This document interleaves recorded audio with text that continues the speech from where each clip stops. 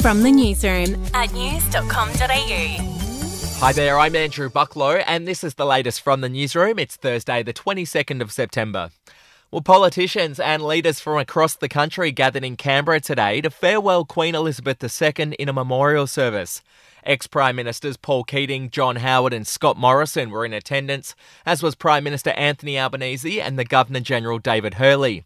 Former Sunrise host Melissa Doyle emceed the event, with Anthony Clear performing the national anthem. In other news, wet weather caused chaos at Sydney Airport today. Inbound and outbound flights were affected, with more than 80 flights cancelled due to wind and rain.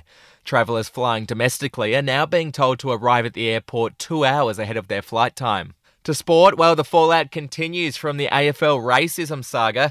A key figure allegedly at the centre of the explosive claims relating to the treatment of Indigenous players at Hawthorn has stepped away from his prominent role at a Melbourne private school.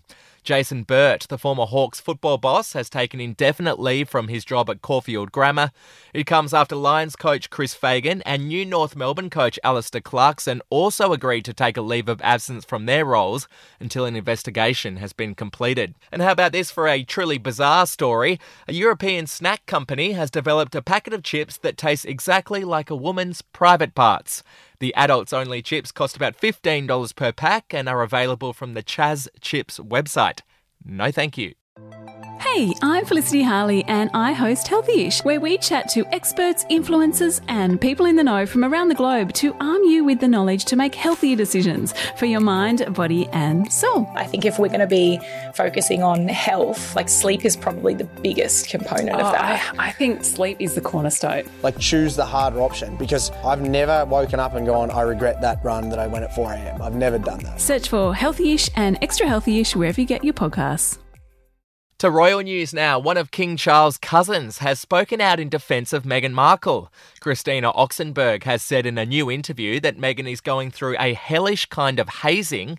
She said that the reason the royal family is so tough on Meghan is not because of her skin colour, but simply because she's a foreigner. And finally, in music news, John Farnham's family have given an update about his condition.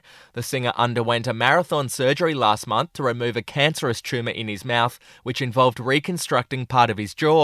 His family says he's progressing well and is now in a rehab facility. Well, that's the latest from the newsroom. We'll be back with another update soon.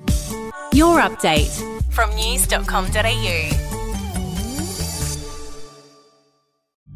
The podcast Faith on Trial looks into Hillsong, both in Australia and the US, and takes both the listener and hosts on unexpected twists and turns in the story of Brian Houston and the Singing Preachers. There are 2 incidents involving Pastor Brian. The Australian journalists uncovered a litany of alleged criminal behaviour in the megachurch. Financial gifts were being given to the leaders of the church. Listen to Faith on Trial Hillsong ad-free on Crimex Plus on Apple Podcasts today or wherever you get your podcasts.